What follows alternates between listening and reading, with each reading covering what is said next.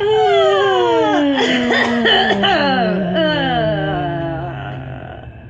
Morgan. I'm Isabeau. And this is Womance, a podcast about romance novels, about wild quins, about the open range, about cowpokes, about deeply troubling dads, about name shame, about being the girl that everyone's in love with and not knowing it, about making love next to stagnant big puddles of water, about running away when the going gets tough. But most of all, it's about that first thing. Romance novels. And ourselves.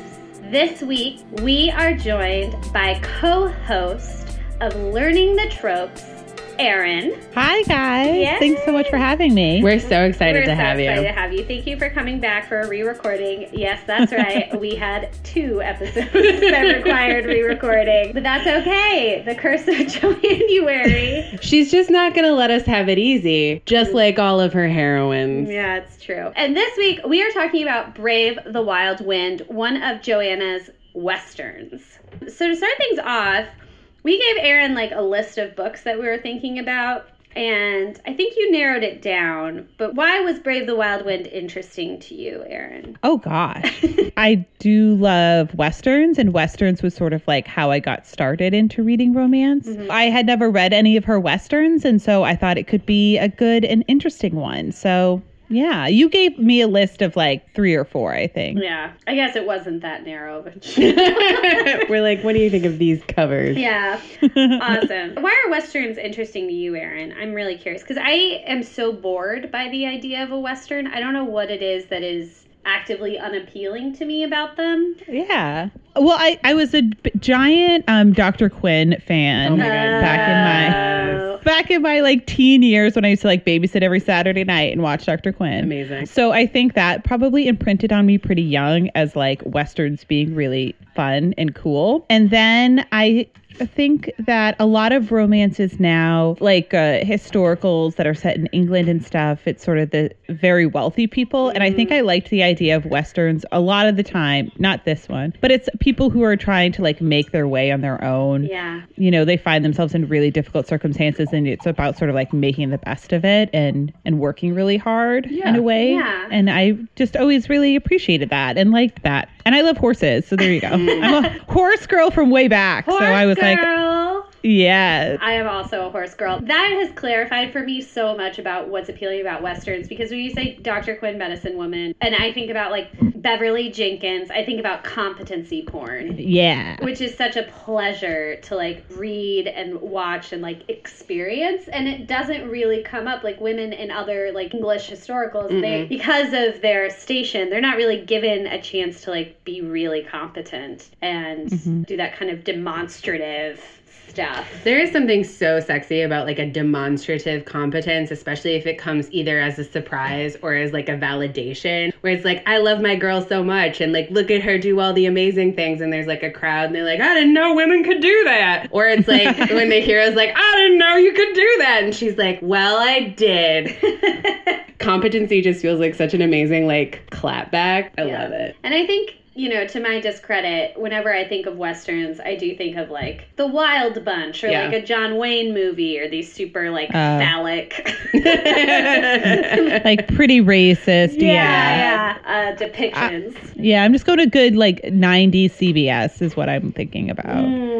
Dr. Quinn. Yeah. And I think just Westerns in the culture, I think, need to come back. I was talking with a friend of mine about this the other day who writes, like, screenplays and stuff. I was like, you need to write a Western. There's been none. Like, The Magnificent Seven just came out, like, the remake, and that was fantastic. And, like, True Grit, there's not that many. So there really aren't. Although I would say that space Westerns are really conquering the absence. Like, The Mandalorian, I think, is a really good space Western. Firefly was obviously, like, the, you know, par excellence of a space Western. And I think there is, like, that, obviously, coming from an American audience, that rugged individualism that, like, lends itself really easily to space. I watched a movie that's been out for a while. It was filmed in New Zealand, and it had Michael Fassbender in it. Was that Slow West? Slow West. Yeah. Oh. That's what I saw the other day. It was so beautiful. New is Zealand very does a pretty. great job of standing in for Wyoming. But Oh, it wasn't supposed to be New Zealand? yeah, it was supposed to be Wyoming. But I was like, where did they film the when you've like actually been to a place and you're like, this just doesn't feel quite right. It doesn't feel like the Front Range. Yeah, but it was That's so good. It was so surprising. beautiful, and it was really one of Yeah. those. One of the cool things about westerns is like the location Yeah. filming. Yeah. Well, and I think also, we know about because of our one Wyoming listener for learning the tropes, but like there was such a more equality between the sexes in the Yeah. West Yeah. just because there was less colonizers or whatever. Yeah. So they didn't have the baggage that you had back East because there just wasn't as many people. Right. And so that always is a bit more interesting too. The women didn't feel as constricted Yeah. as maybe in other historicals. And I do love a historical. And I do read so many like historicals set in England. And I think those are definitely changing too, as far as like the heroines seem to be having more and more like jobs and vocations Yeah, and yeah. things like that. I'm thinking further back when that sort of wasn't existing so much. Totally. Totally. And not even that further back. It's like the early 2000s. They were very much worried about whether or not they were going to be married. But I think Yeah. that kind of describes like another reason we need more westerns is that westerns kind of come from this idea of like creating the world you want, creating Yeah. the reality that you want, but in a tangible way. Right, exactly. Also, the 2000s were 20 years ago. That's good really I'm Good so point. old. Those books can vote now. Oh, no.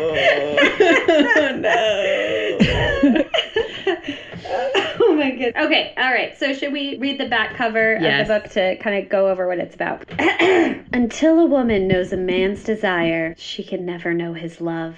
Oh my God. When she overheard him refuse to marry her, she swore to make him suffer any way she could. But Chase Summers wasn't a man to be trifled with, even though beautiful Jessie Blair could hold her own against any man in the territory and was running the ranch by herself after land grabbers had murdered her father. Chase Summers drove her to a fury of frustration. In her innocence, she did not understand how very much he desired her. Her beauty haunted him. Her arrogance enraged him. She defied and tormented him until his passion spilled over into violence. Yet nothing could soften her stubborn heart, it seemed, but to tame a man's pride, and no woman tamed Chase Summers. Yet, when fortune called upon him halfway across the world, he realized how empty his world was without her, and the girl who had become a woman in his arms knew at last in her heart where her destiny lay. Amazing. Thank you. Wow. It was really hard to read because the text is white and it has no border, and there's all this like white sea foam behind it. Even though we're never on the sea. Never. Yeah, ponds don't really splash like that. Not in Wyoming. Well, she goes to Spain. That's a good point. That is a good point. Although I feel like that's very much like a fade to black. Like there isn't a ton of time of her on the ship. That's true. She also has like a 2-year gestation period, which is Oh my God, right? I want to talk about time in the book. I also want to talk okay. So like the things that I know that I want to talk about, I want to talk about sex, I want to talk about racism, I want to talk about time, and I want to talk about violence. Sex,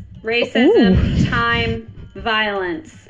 just a real chill book. It's a real Yeah. chill book. And it's chilled because the first 10 pages are about a man named Thomas Blair, Jessie's dad. And he is such a strong character that when his wife gives birth, the midwife refuses to tell him for a week that it's not a son. And he's not participating enough in parenting to realize it himself. Right. So they name their daughter Kenneth. And then a week later, the midwife fesses up and it's like, actually, Kenneth Jessie is a girl. And that's how Johanna Lindsey starts. And then 2 pages later, this dad shows back up and he's just sold his cattle and he sees a woman in his bed making love to another man. And he's like, I'll kill you. I'll kill you. I'll kill you, because he assumes that it's his wife, Rachel. And then Rachel appears and he beats her almost to death, breaks her jaw and everything else. And then she crawls crawls away and he's like, if I ever see you again, you'll be dead. And that's how the book starts. That's the first 10 pages, listeners. Yeah. That's just opening. That's yeah, we just opening. build from there. Yeah, her jaw is broken. There. She's bit through her own tongue. She is saved by a mystery man. And then the next scene is our heroine getting felt up in the woods.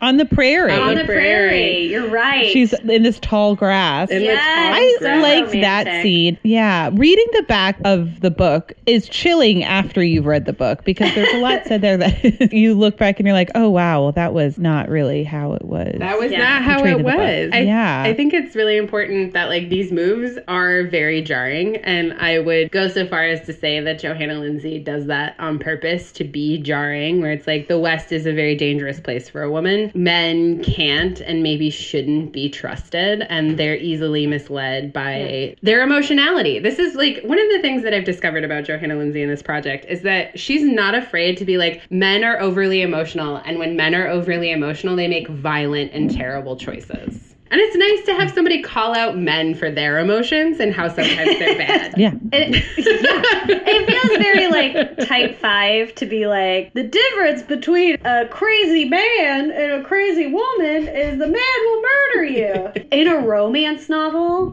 groundbreaking. Yeah. Because most of the time, the men are always just like sighing at women and their sensitivities, you know? Or like growling. Yeah. Yeah. He's very So- dangerous. Yeah. I don't know where it really fits into your list of sex, racism, time, and violence. But I It's just think like the book one of the starts with so things- much violence. One of the things I think we're poking at is gender, because gender is really interesting in this book because we have a heroine who was named Kenneth because her father didn't want a son, pulled her out of boarding school after he beat her mother to spite her mother to make her something other than a lady, to like raise her to be this tough rancher. Whenever her father dies and lists her mother as her guardian and Rachel returns, Jesse assumes it's to shame her mother, to show her mother what he had done to their daughter by making her masculine. But Jessie always has this inclination, like immediately after her father died, she goes on a train to The town. and buys like a bunch of fancy dresses because that's how she wants to dress. But she keeps those a secret as soon as Rachel arrives and mostly dresses in like tight pants, right? She dresses like a man, but our hero Chase is turned on by that because it shows off her womanly figure so much more. Specifically her butt. So I kind of specifically her butt. Chase is an ass man, I guess. Chase is an ass man. Joanna Lindsey Lindsay- loves butts.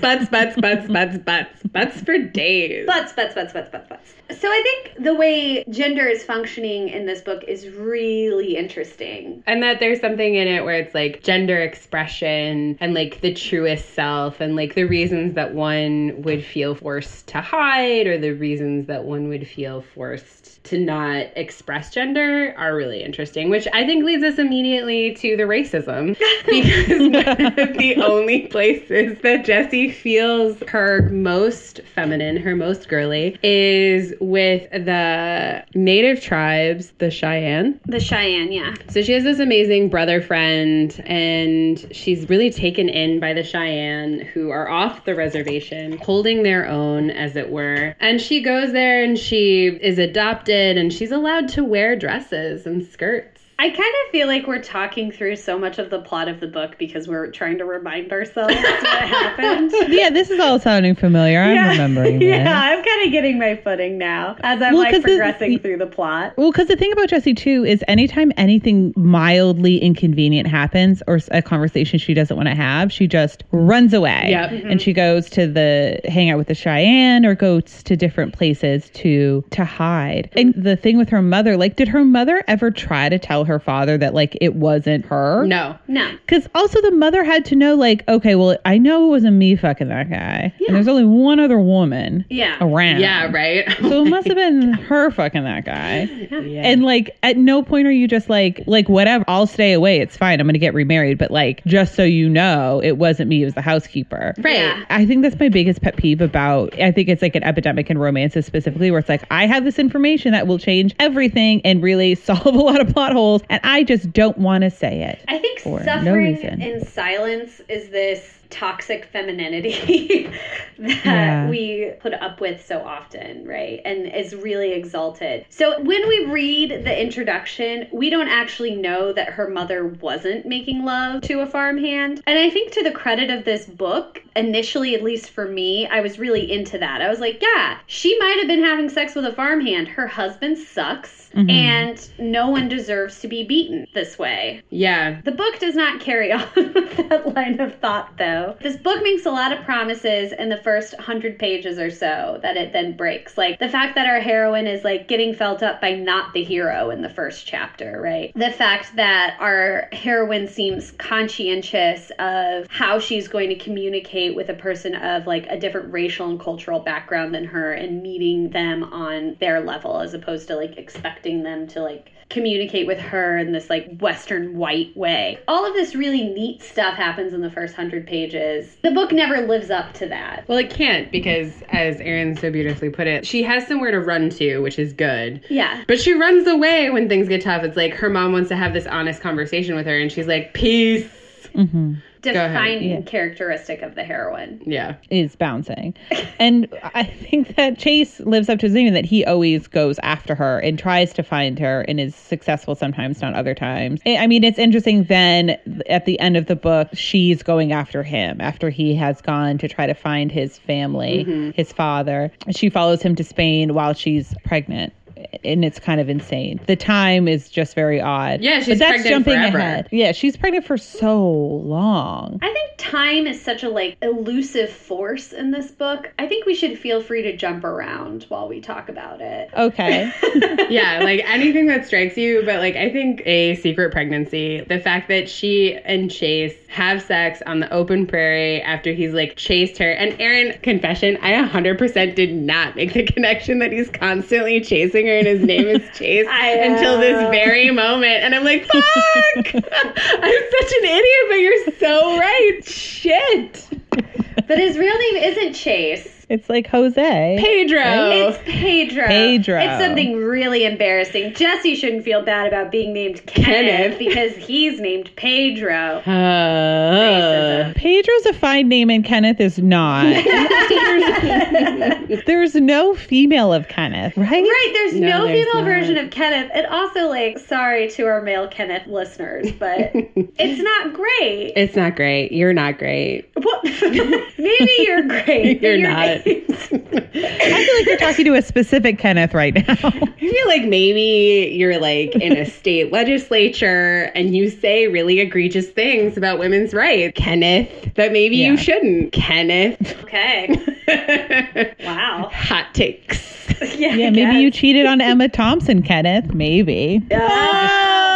Go out to everybody. It's such a bizarre name, too, because it's not even that he named what he thought was his son after himself. He just picked like, a whole brand new name. Yeah. Can you imagine holding a baby and being like, I'm going to give him a strong name. A name to rule the plains. Kenneth. It doesn't track. I mean, I guess because we've already told them this is our second time doing this. I remember they have sex on the plane. They do. But then what happens that she is mad at him and then like doesn't want to have sex with him anymore? He says, so this isn't going to go anywhere, right? He's talking to her mother about it. No.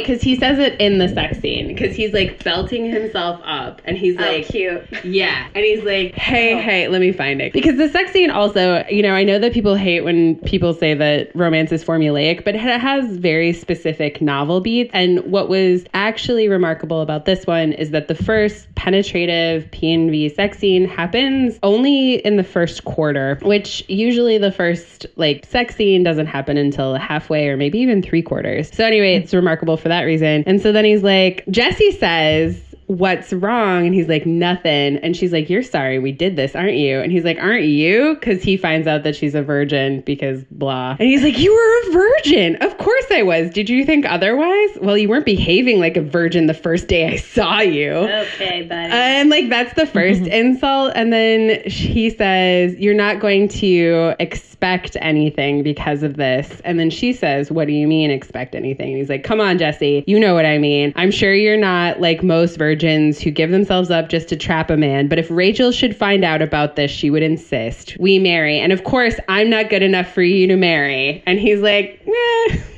Yeah, and then she further overhears a conversation between her mother and Chase where he's like, I would never. I hate her. She's I the thought that worst." happened. I thought that part happened earlier. No, and that's why, like, originally she hated Chase. No. Okay. Yeah. Well, that's not a great look. No, Chase is actually pretty, like, disgusting bro here. I had a guy friend who was like very proud of the fact that every time before he had sex with a woman, he would like have a talk with her and be like, I just want you to know we're not going to be in a relationship. I'm not interested in a relationship, blah, blah, blah. And I was like, you have to know that like some people are going to hear that and be like, all right, here it is, my moment to woo you. Like, it's still not fair. Even if you're like honest and upfront, which I would imagine like having that conversation beforehand is better than doing it afterhand. Oh, yeah, that's true. But it's still like, why bring it into the conversation? No, it's bizarre. Is that unethical? I don't think it's unethical. I just think it's like a faux pas. It was always going to bring you down. And like, that's the thing. It assumes that the person you're having sex with is like, can't wait to be your girlfriend. Right. You're so great. Right. Which is the conversation that is assumed here by Chase, where he's like, you trying to trap me? And she's like, fuck you, my guy. Like, I got options. We get her internality prior to this, and she's like, I'm going to lose my virginity. It's very Tatum O'Neal in the 70s of her. She's like, It's true. Let's get this over with. There is very little shame, and I will say that's one of the things that's actually fairly refreshing about such an old book. Yeah.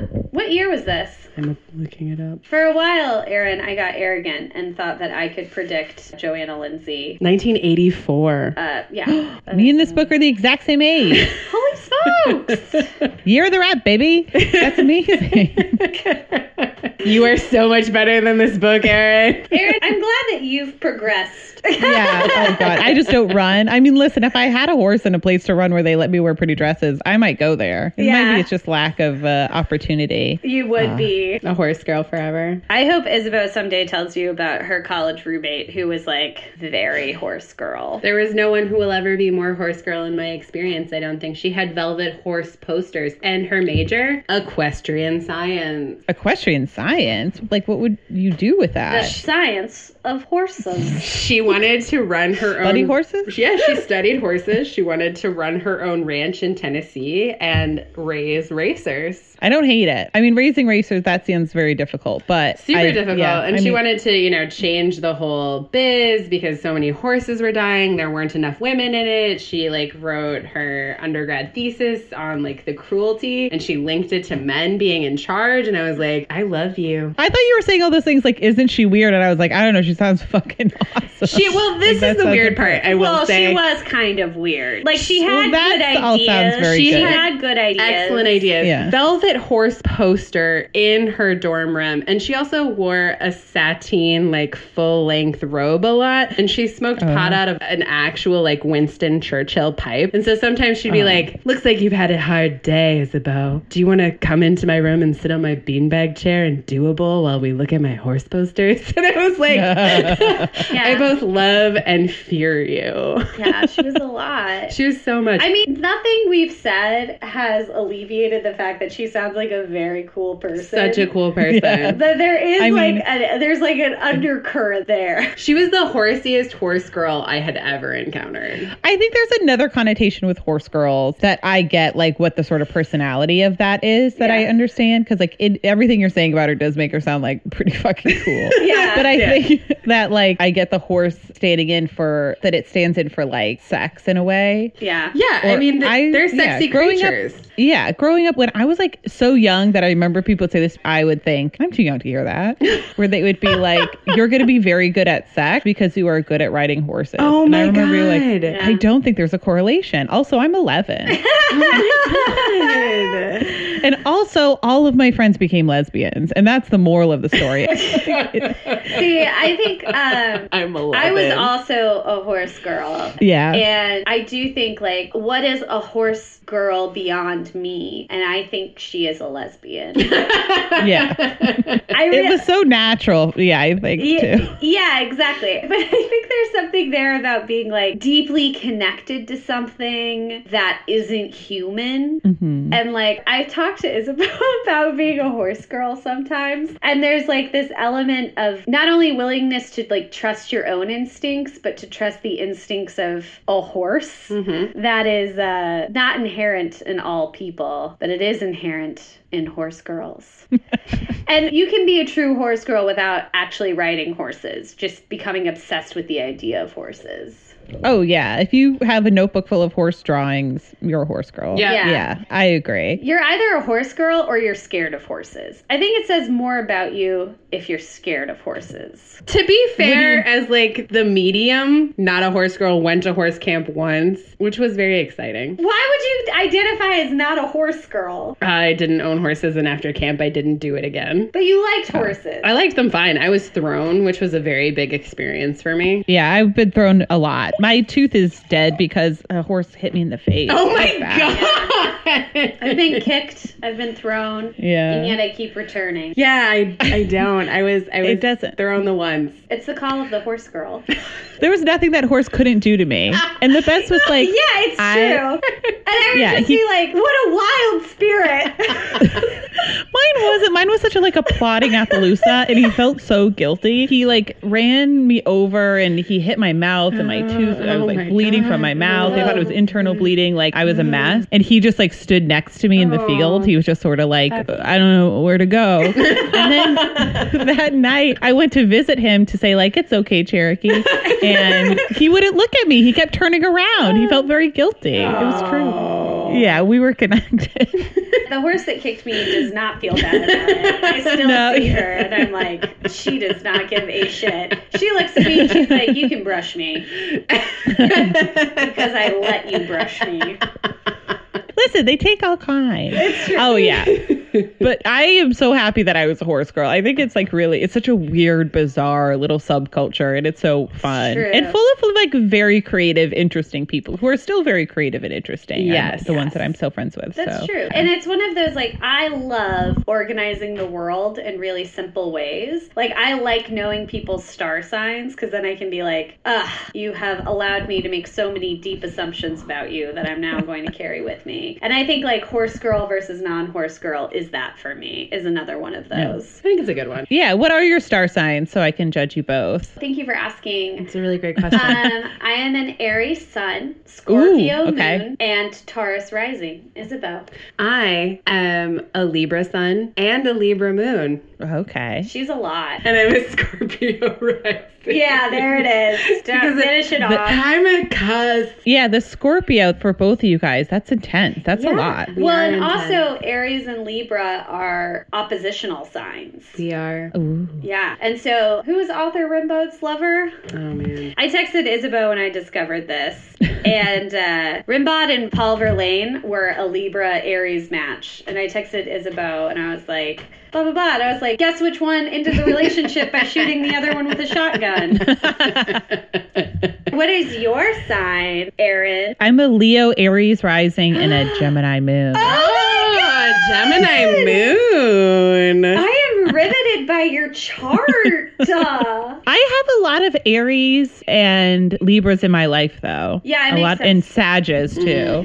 The top corner of many of our love triangles, our producer is a Leo. Our friend Rachel is a Leo. Now you're a Leo. Yeah, Pat's a Leo, Clayton's a Leo. Oh, wow. The whole team. How do you know Yeah. who's in charge? How do you know who's the prettiest girl at the dance?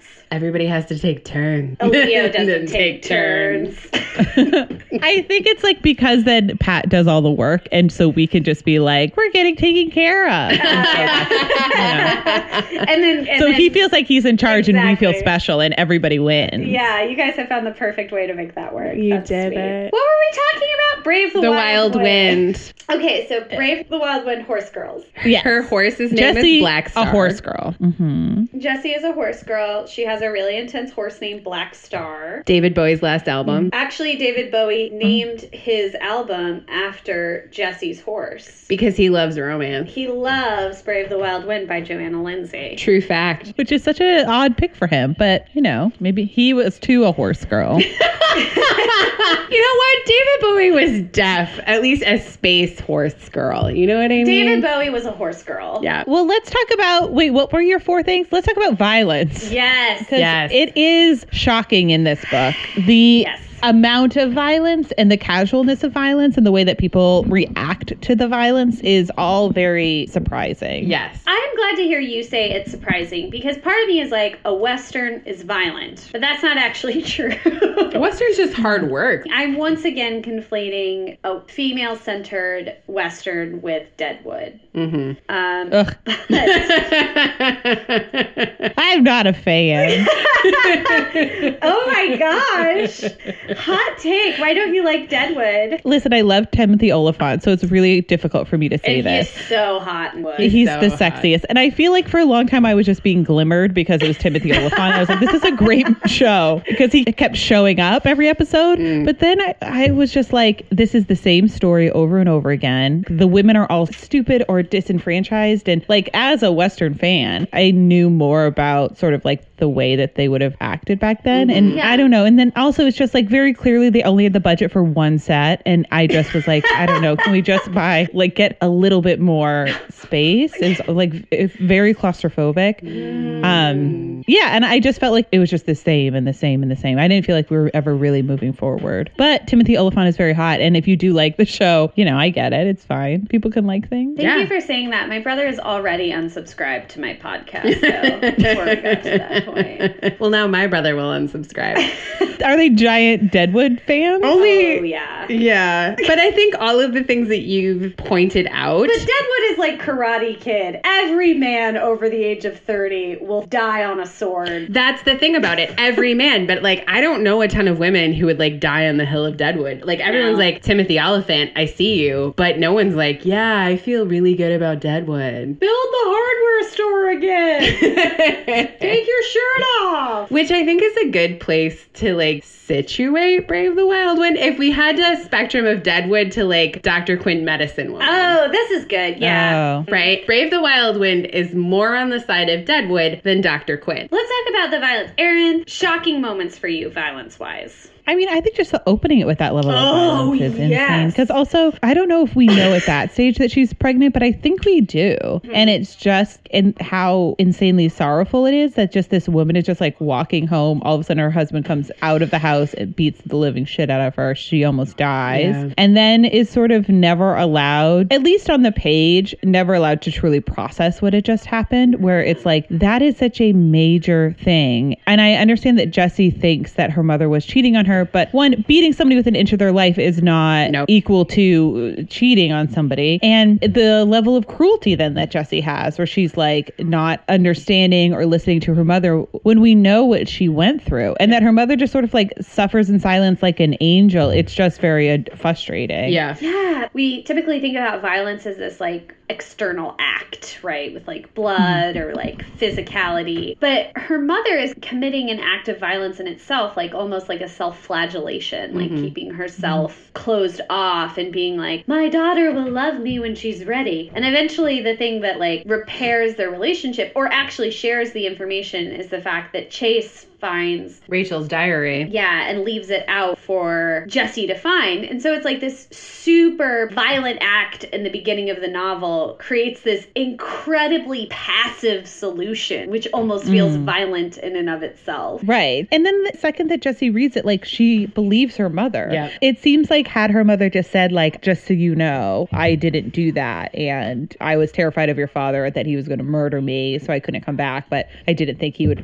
hurt you. And it seems like he didn't ever like physically hurt her. Yeah. But yeah, it's just absolutely insane. And sort of talking about never paying things off in this book, or sort of like writing checks it doesn't cash. It's like you need that to be paid off in some way. You need her to stand up for herself or be the one to tell Jesse, or like I almost wanted her to like explode in anger and like tell Jesse like just you ungrateful little thing, you don't know what I went through. That never happens. She just waits for this guy Chase, who's like her stepson basically, to happen to find the diary, to happen to leave it out for Jesse to happen to read. It's just like that was your plan. Yeah, I don't like how sort of passive it was, and I feel like a lot of this book ends up being very passive, or there are things that we are meant to care about that then we just kind of are like, no, it's fine. Yeah. Like the deed, some things get solved very quickly. Yeah. And it's just confusing. Well, Too then, quickly. like, quickly, and they're solved in secret. So Chase wins back the deed to the ranch from our villain Bowder, and then doesn't tell Jesse. He's like, oh, she doesn't need to know. Seems like really important It's information. like, show your that she's fucking gonna- work on that one, Chase. What do you mean she doesn't need to know? Like, that stuff happens. And then there's the shooting when he tries to make it with the sex worker. Whenever they get married, he has a gun to her back the whole time. And she's like, tee-hee, I really want to be married. If only he knew. I'm glad that you bring that up, because like he knows at that moment when he's got a gun to the small of her back in front of the preacher, he knows at that point that she's pregnant. And she's like, I knew you were going to shoot me because I am secret baby pregnant. Ew. But also like you're holding a gun to the back. Like what are we doing with this like inherent threat of violence, which feels like deeply Johanna Lindsay? Yeah. How does this actually play out? Like, what's your steps 2 through 3? Right. There's a lot of threat in this. And like, as we've talked about at length in this episode, both of you are horse girls, but like one of the things that's really terrifying about Thomas Blair is that not only does he beat Rachel within an inch of her life, but he kills every horse in the barn so that she can't escape. And like the fact that this book takes 14 pages to describe this foundational scene of violence, it truly set the tone for the rest of the novel. So then there are like kind of farcical moments, but I couldn't read them as funny or farcical because I had this foundation of like horrific violence against people and animals. And I could never then read Thomas Blair as anything but villain. Like he's the villain of this piece. So all of us read the prologue before reading the whole book, but do you think there were women when this book was published who would have just skipped the prologue and gone straight into chapter 1? Yeah, possibly. I think that would definitely color the rest of the book for you. Right? Yeah, and I guess I don't even know that you need that prologue. It seems to be,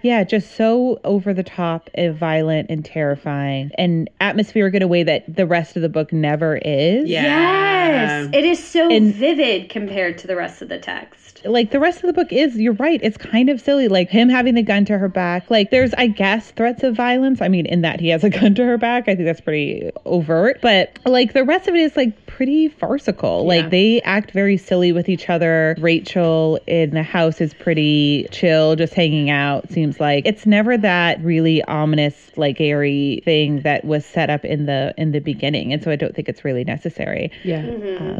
And I do want to talk about race in the book. Is it either of your weirdest parts race-based, or should we make this its own little island in the stream? Let's make this an island in the stream because I think I have a different weirdest part. What about you, Erin? Oh, now I have to think of what my weirdest part was. I forgot that I had that too.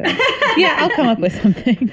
Okay, so we can talk about race in the book. Jessie has a family in the Cheyenne who are living off the reservation, and she has a brother friend named White Thunder who is like kind of half in love with her, maybe not, but like respects her for who she is and protects her. And Chase follows her there and has this like really weird duel with White Thunder's brother where they're tied together and then like one of them has to kill the other. And then there's this Sioux warrior named Little Hawk who shows up and wants to marry her, and she's like, you're already married. And he's like, that's fine, like I can take a second wife. And she's like, that's not fine with me. And then there's this really, really weird thing where Bowder knows that she has this family with the indigenous people and says they're gonna go through some things And then, like, they never appear again. Like, we don't know I anything. forgot about that. That is terrifying. Yeah. Yes. Super terrifying. Oh my God. Yeah, that's ridiculous. That's insane. It's a very dark way to set up a series.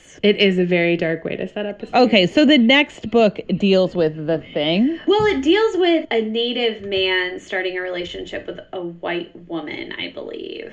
Let me check. Journalism ethics. Joanna Lindsay. I'm pretty sure. Savage Thunder is number 2. Fuck. Newly widowed after a shockingly brief marriage to an elderly British lord, Jocelyn Fleming still aches with the pain of unexplored desire. And now her restless heart is leading her far from the protective bosom of polite London society to the perilous beauty of the American West and to Colt Thunder. Which must be White Thunder. Breathlessly exciting, Colt is a loner whose Cheyenne blood burns hotter than the blistering Arizona sun. Jocelyn's wealth and title means nothing to this stranger whose passion rules his actions and his heart. But neither the wild desert stallion nor the untouched English rose can deny their irresistible attraction or prevent the firestorm of eruption of emotion that erupts when their vastly different worlds collide. God, I could not read that. Fuck. I would like the 409 pages of my life back. This is one of the worst books I've ever read. I actually want to burn it. I have this book on my Kindle for God knows what reason. I was like, let's read it. What could go wrong? That seems like a lot of racism, even to deal with just in that blurb. Yeah. The book. Well, the good thing about White Thunder was the Sioux that He was the she meets. Cheyenne, like, brother friend / person who was in love with her, and then Little Hawk was the Sioux person. A Little Hawk. Yeah. Well, saying that someone is in love with her is like saying, you know, the sky is blue. Like Right. anyone she Yeah. comes across is in love with her. Yeah. Yeah. But Johanna did put it that, you know, he takes rejection really well. And that when Yeah. she's like, I don't want to be a second wife, that's not really my thing. He's like, okay, cool. And then it's totally fine with it and continues on with his like day. Yeah. Yeah. Which I really appreciated compared to respects boundaries.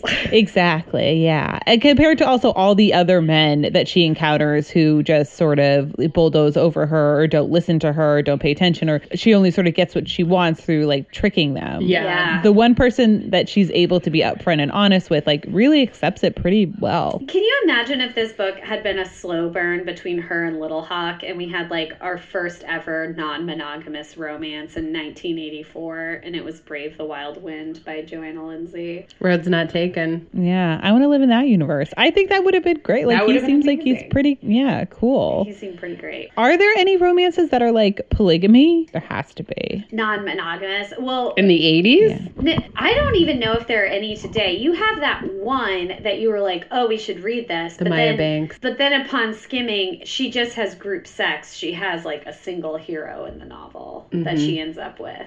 Well, they're definitely like menages and stuff like that. Yeah. But I don't know if it's like specifically like I have one wife and now let's bring in another wife. I don't Yeah. know. There's also not like a world where it's like, I am capable of loving more than one person at one time. And even like, I am capable of loving more than one person in my life. So often they end up being like, I thought I loved her. I was wrong. I only love you. You're the only one I've ever loved. Oh yeah, my dead first wife turns out she was awful. Yeah. Right. Yeah, exactly. That's the whole thing too, that people are very obsessed with no cheating. Mm-hmm. And it's sort of like, well, I don't know. Yeah. It happens. Life is long, and also, like, none of these people are very good at communicating their needs. This book, more than any I've read, is like, how about you just like fucking say 2 words to each other, guys? Like, please, can we just say, like, I like you? Or like, your father beat me within an inch of my life for no reason and it was very scary and I stayed away. Yeah. Or I don't want to be named Kenneth, or I want to wear, you know what I mean? It's like everyone's hiding. Nobody's talking to each other. That never gets resolved. And so Jesse and Chase never have a big moment where they really confess to each other and they No. really fall in love. So it's like, I never really even bought that they were in love. I'm like, I give Yeah. these guys like a year or 2 at the most. Yeah. And then True. Jesse leaves with her kid because it's just like, I just never got that they loved each other in like this like sweeping romantic way. It just No. seemed like he wanted to possess her and finally she acquiesced. and then they got married. There seems to be like, and I think this actually does relate to like the racism in the book, is the fact that she has that sweeping romantic love affair where I buy that they love each other with Little Hawk or with White Thunder. But for some reason, like the book has set up these like really good, potentially really interesting relationships with like good conflict. By good conflict, I mean like thoughtful conflict, interesting conflict. Thoughtful obstacles. Yeah, but instead it's like just Jesse. Just Chase. Yeah. And it turns out in the second book, which is an interracial relationship, that White Thunder has changed his name to Colt and is now trying to integrate into white society. Oh, it's just, bummer. I know. Super bummer. Wow, that is super sad. Yeah, and also, like, these are the only two people we see in this entire book who really see Jessie for who she is and are able to appreciate her as her truest self. Yeah, and respect her autonomy as a human being.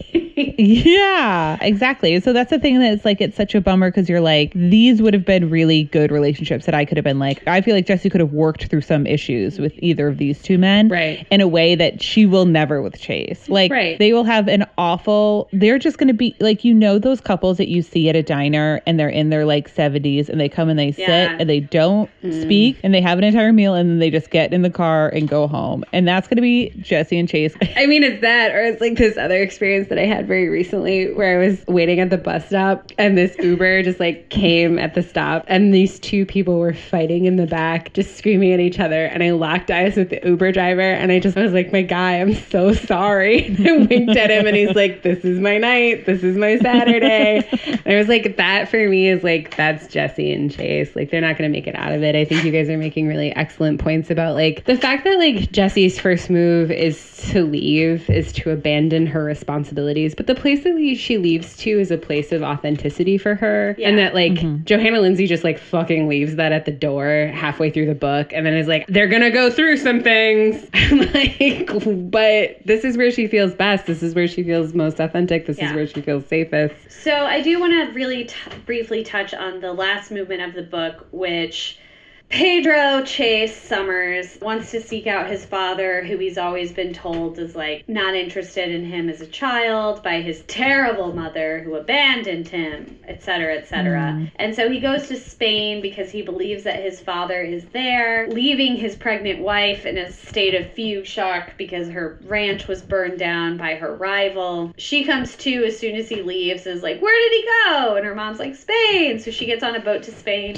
goes to his dad's house, beats him there, starts making... She's also like 14 months pregnant. Yeah, she's 14 months pregnant at this point. She makes friends with his cousin, his male cousin. Chase eventually shows up. He's like, whoa, he looks so much like me. And she's like, yeah, he's great. Your other evil female cousin wants him to die so she can get all the money and doesn't want you to exist. And he's like, well, tough titties, here I am. And then he sees his cousin hitting on Jessie, making what were frankly some really good points that we've just made. And he refuses to speak to his wife until she goes to a bullfight and immediately goes into labor. And even then, like, she has the baby and he's like, oh, my bad, babe. Yeah, I guess you really are stuck with me. Freeze frame.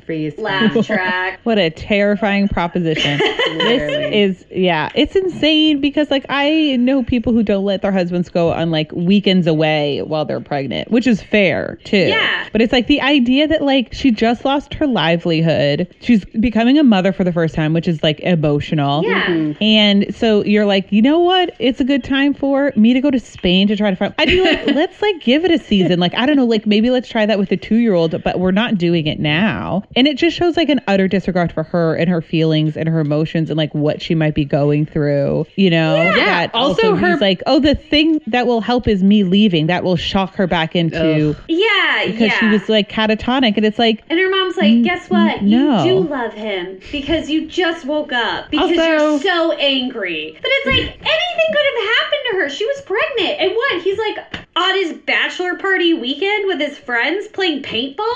Absolutely not. Absolutely not. But also, like, let's remember, we're in like 1871. Personal safety. It's like 1 in 8 women are dying in childbirth, and she's taking a transatlantic cruise to Spain, 14 months pregnant. I'm like, Oh my- I'm so worried. Like, the stakes of this book are so high, and like none But of it is. not aware. Yeah, it's like I'm like Right. constantly on edge. That's not the high We have stake. no The idea high of knowing- stake is his hot cousin hitting on her.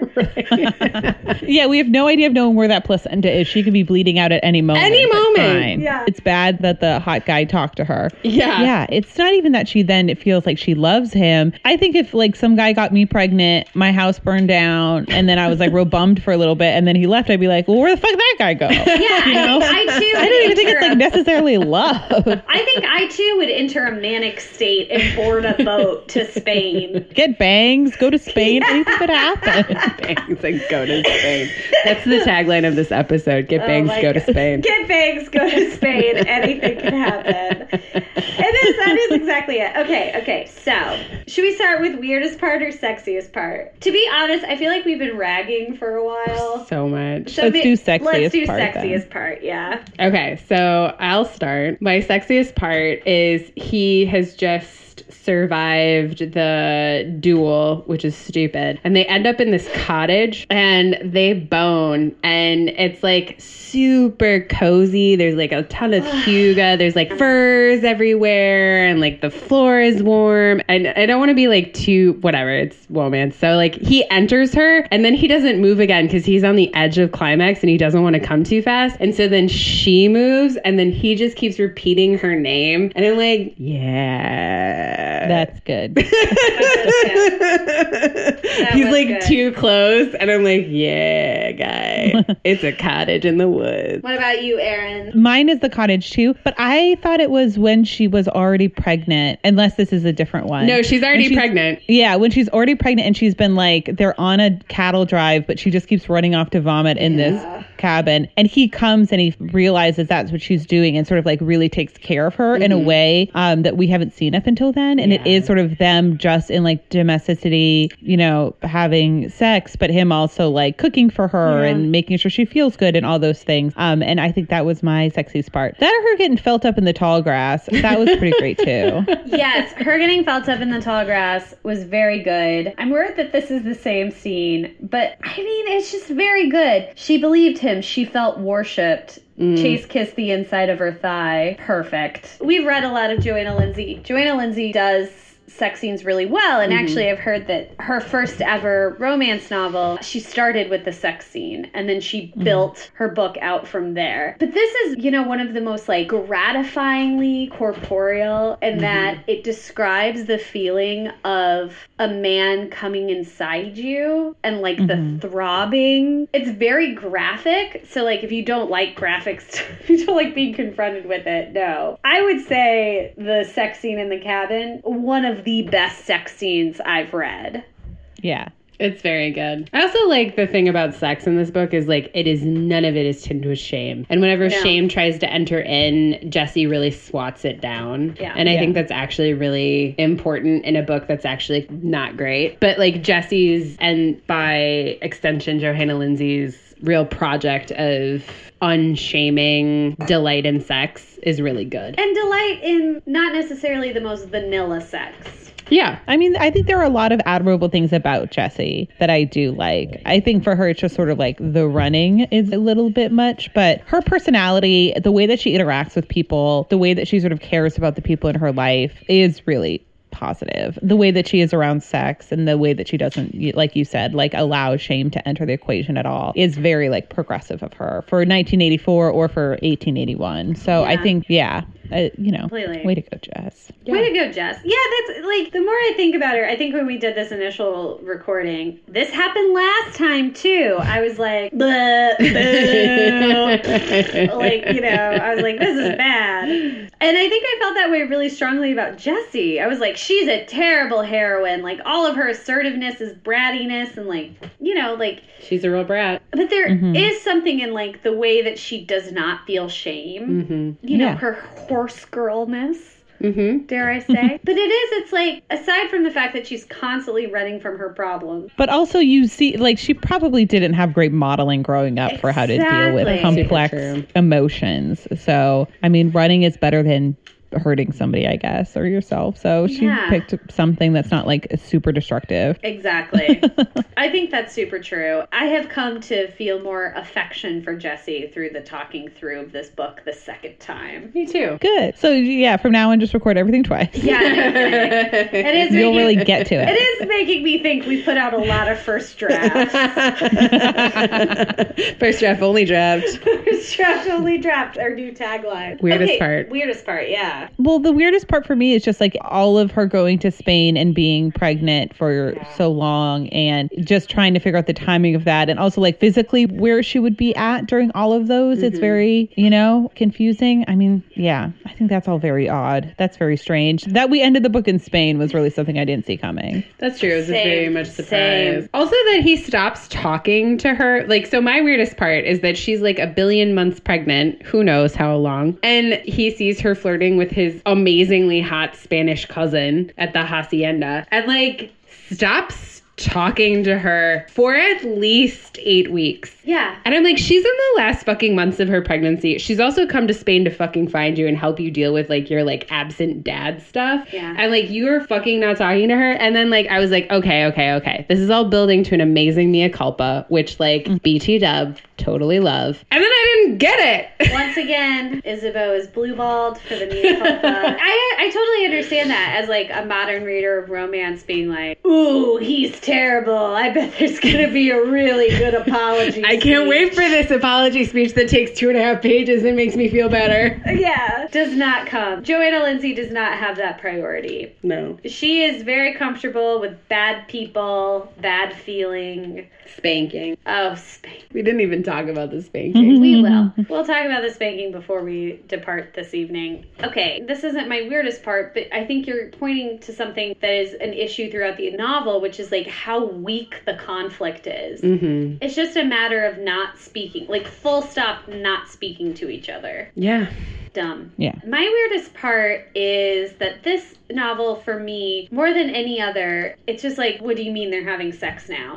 Like, they hate each other, they're fighting, they're not friends, there's nothing they enjoy about each other's company, and suddenly they're kissing each other, bruising each other's lips with their passionate kisses. I am not convinced that Chase and Jessie like each other. Yeah. Let alone want to spend the rest of their days together. Like, there's stuff that we as readers are privy to. Like, the way Jessie approaches his father and has that relationship. You're like, oh, that's really charming. That's really great. That's very thoughtful and kind of her. Mm-hmm. Or, like, the way Chase respects Rachel and what he's frustrated by with Rachel. He's like, I wish she was more assertive. I wish she would be more decisive because she has such a brilliant mind. You're like, wow, I really like Chase. But there is nothing in their interactions that would make either person likable to the other. And yet, we're supposed to root for them. Yeah. That's my weirdest part, is that they're constantly, like, fucking. They're, like, having great sex, but there is absolutely nothing in their interactions outside of the sex scenes themselves that speak to that kind of relationship. And, of course, the race stuff. But I've got to say, like, a white lady writing a Western in the 80s,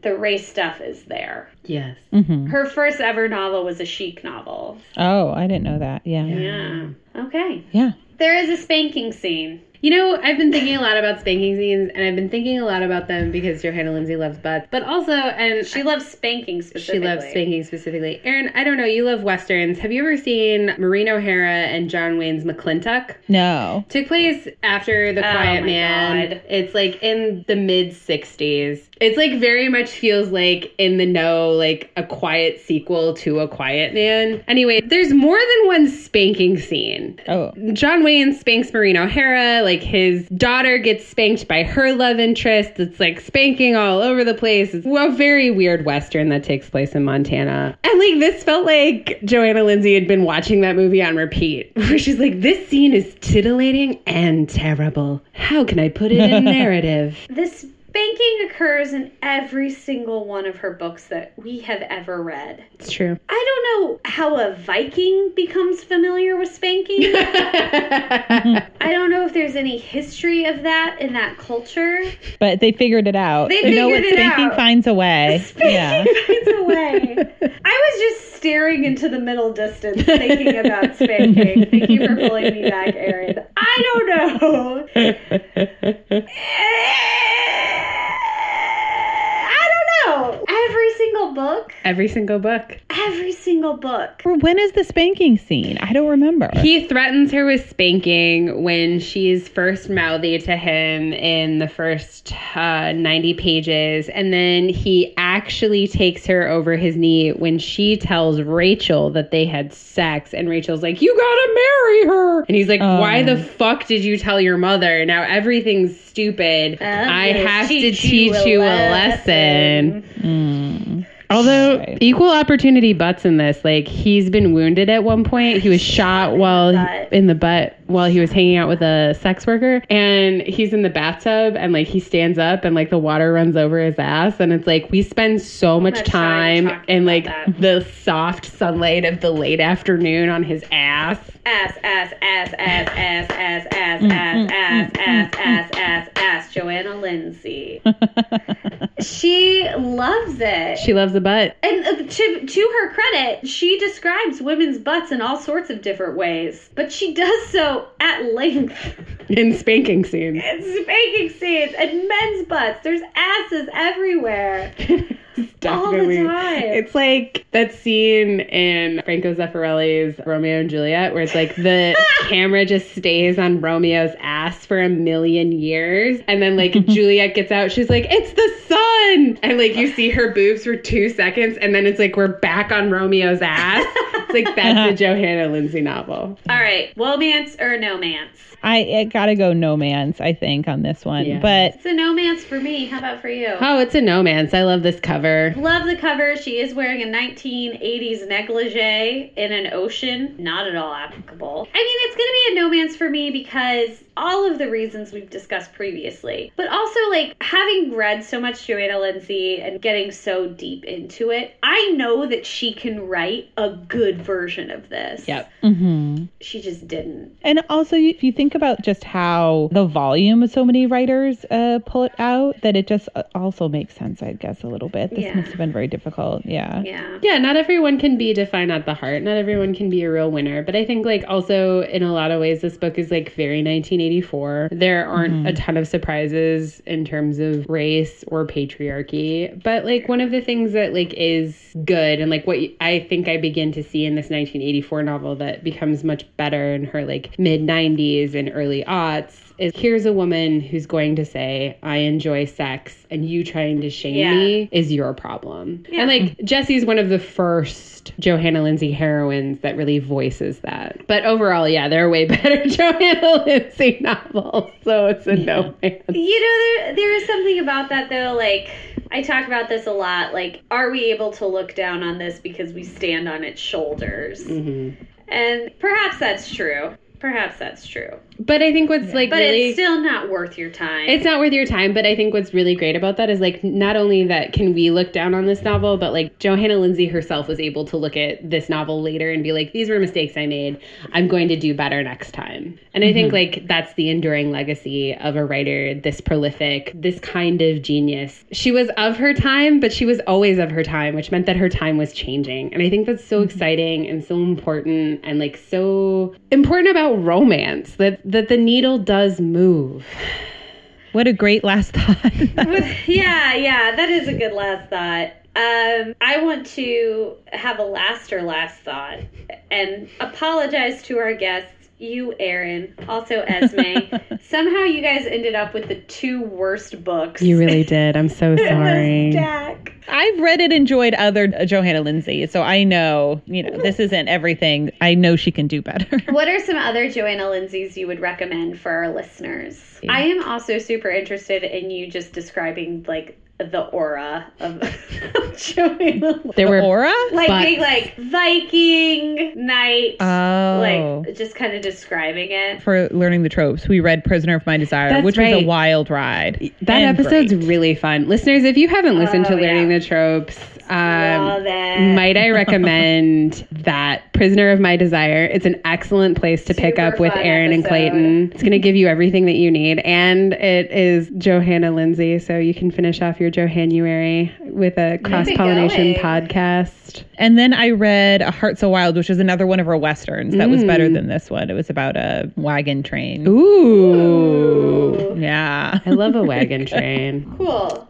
So you liked Prisoner of My Desire. Yeah, I mean, it's hard to say liked, but Yeah. I had a lot of fun. It was bizarre and it was really big, but it was also what you want from when you pick up a classic or when you pick up like an old school romance, like you want it to be over the top and you want it to be weird, and it was. Yes.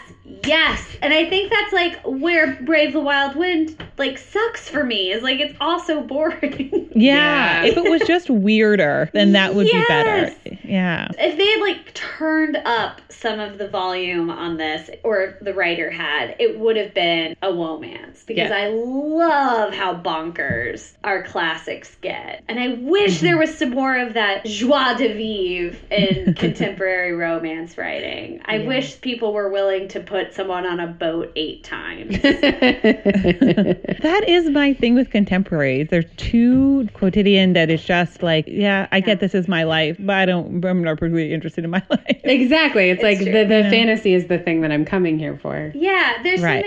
something so, and I hate to use this as like a derogatory term because I truly believe in it, but like we're losing something very punk rock about female desire, or like desire, in the pursuit of political correctness. We understand our desire and our pleasure is political now in such like a heightened way that we can't just be like, and then she got spanked by the Viking, which was like the cool thing about romance back then. I don't think that's about political correctness. I think that's about like the world has become very small because like that's the scene that we're setting pleasure as political, because like it's in the home, it's very intimate, it's very small and like constrained. Yeah. Yeah. Right, because I also think that there's a thing about the kind of sex that you want to read about is not necessarily the kind of sex you want to participate in. Exactly. In the world. That is sort of the fantasy element of a lot of romance, that you are like, yeah, I don't want to be spanked by a Viking myself. Yeah, personally. But maybe I want to read about it. I don't know. And you don't Yeah. know until you do. Right. And so, yeah, having it be a little bit more, yeah, I understand what you're saying. Having it be a little bit more risky or a little bit different in a way that would like scratch your id, in a way that you readers understand this is not real life and this is not what you want in Yes, real life. And this exactly. shouldn't be what you're modeling your sex life off of. Right. But it is fun to fantasize. Exactly. I think that's, and I will kind of stand by what I said earlier, in that I feel like writers aren't letting it rip as much as they used to, because there is a concern with like pushback on, am I adequately describing consent, or because so many sex scenes read like a very special episode, like, you know, where they're just not doing a good job of integrating it and making it sexy or making it a part of what's happening. And also, like, you're right, like I don't necessarily want to read my actual sex life. Not that I don't like it, not that I don't find it fulfilling, not that it's not what I want. Also, the beauty of a book is that you can close it if it gets to be too much. And the beauty of a book is like it only happens to you as much as you want to let it in, right? These cartoon covers make it tricky, but like looking at the cover of Brave the Wild Wind, I'm not shocked that there's a spanking scene or a description of what it feels like when a penis ejaculates inside your vagina. You know what I mean? It's all on the cover. Yeah, it's all on the cover. I just wish people like really would let it. But then I say that, and then there's a book that comes out about like a 15-year-old gymnast. Yep. Yeah. Oh, oof. Yeah, that was disgusting. Yeah. Right. And so like I think that's one of the things where it's like this world is so big, so the sex scenes can also be big and bold. And I think like there's this real, and I will call it a retreat into constraint. And I think like that's one of the things that I'm seeing in a lot of contemporaries, even historical contemporaries. It's like everything happens in a drawing room or a hallway of a massive manse. I'm like, there are like 1 billion rooms in this fucking house and we're only in 3. Yeah. Yeah, let it rip, but like not bad. Just like stay away. But that's the thing is like they were able to do it. Like Johanna Lindsey wasn't writing about 15-year-olds and adults. She wasn't going into pedophilia. She was doing like the lightest of light BDSM, and it's like there's a difference. And I think also it's like most writers know the difference. Yeah, I think if we're saying this to most readers and writers, like they get what we're saying, and that there are definitely taboos that are still like too far. But this sort of like just like a quick and dirty sex is different. And I think there's so many people who rag on Johanna Lindsey, especially on Goodreads. And someone wrote this like great review of Warriors Woman that was like, what did you come here for? Like, you saw the cover. Like, you knew what this was about. Like, this is not supposed to be your like actual life. Like, it's has really weird politics, and the sex isn't always like the most ethical, but it's also not real. Like, it's not happening to you. Like, this is a fantasy. And I think there is a world in which my fantasy is like everything going perfectly correct. And there's another world in my fantasy where it doesn't matter what correct means because it's my fantasy. And I think romance is spending a lot more time in the former rather than the latter. And it bums me out. That's why I like these old books. Even though, like, I would never want to live in 1984 as a 28-year-old. Oh, my God. No, thank you. All right. Well, that got weirdly heavy. Erin, thank you so much for the generosity of your time. Oh, no. Thank you so much for having me on. This was so fun. I've been a fan of you guys for a very long time, so it's trippy to actually be able to talk with you guys on the podcast. And it feels like I jumped into a podcast that I love. So, thank you so much for having me on, and this was so much fun. Erin, that's so sweet. You made a very bad week that much better. You sure did. Oh, good. All right. With that, loosen your stays. But never your principles. Mwah. Mwah.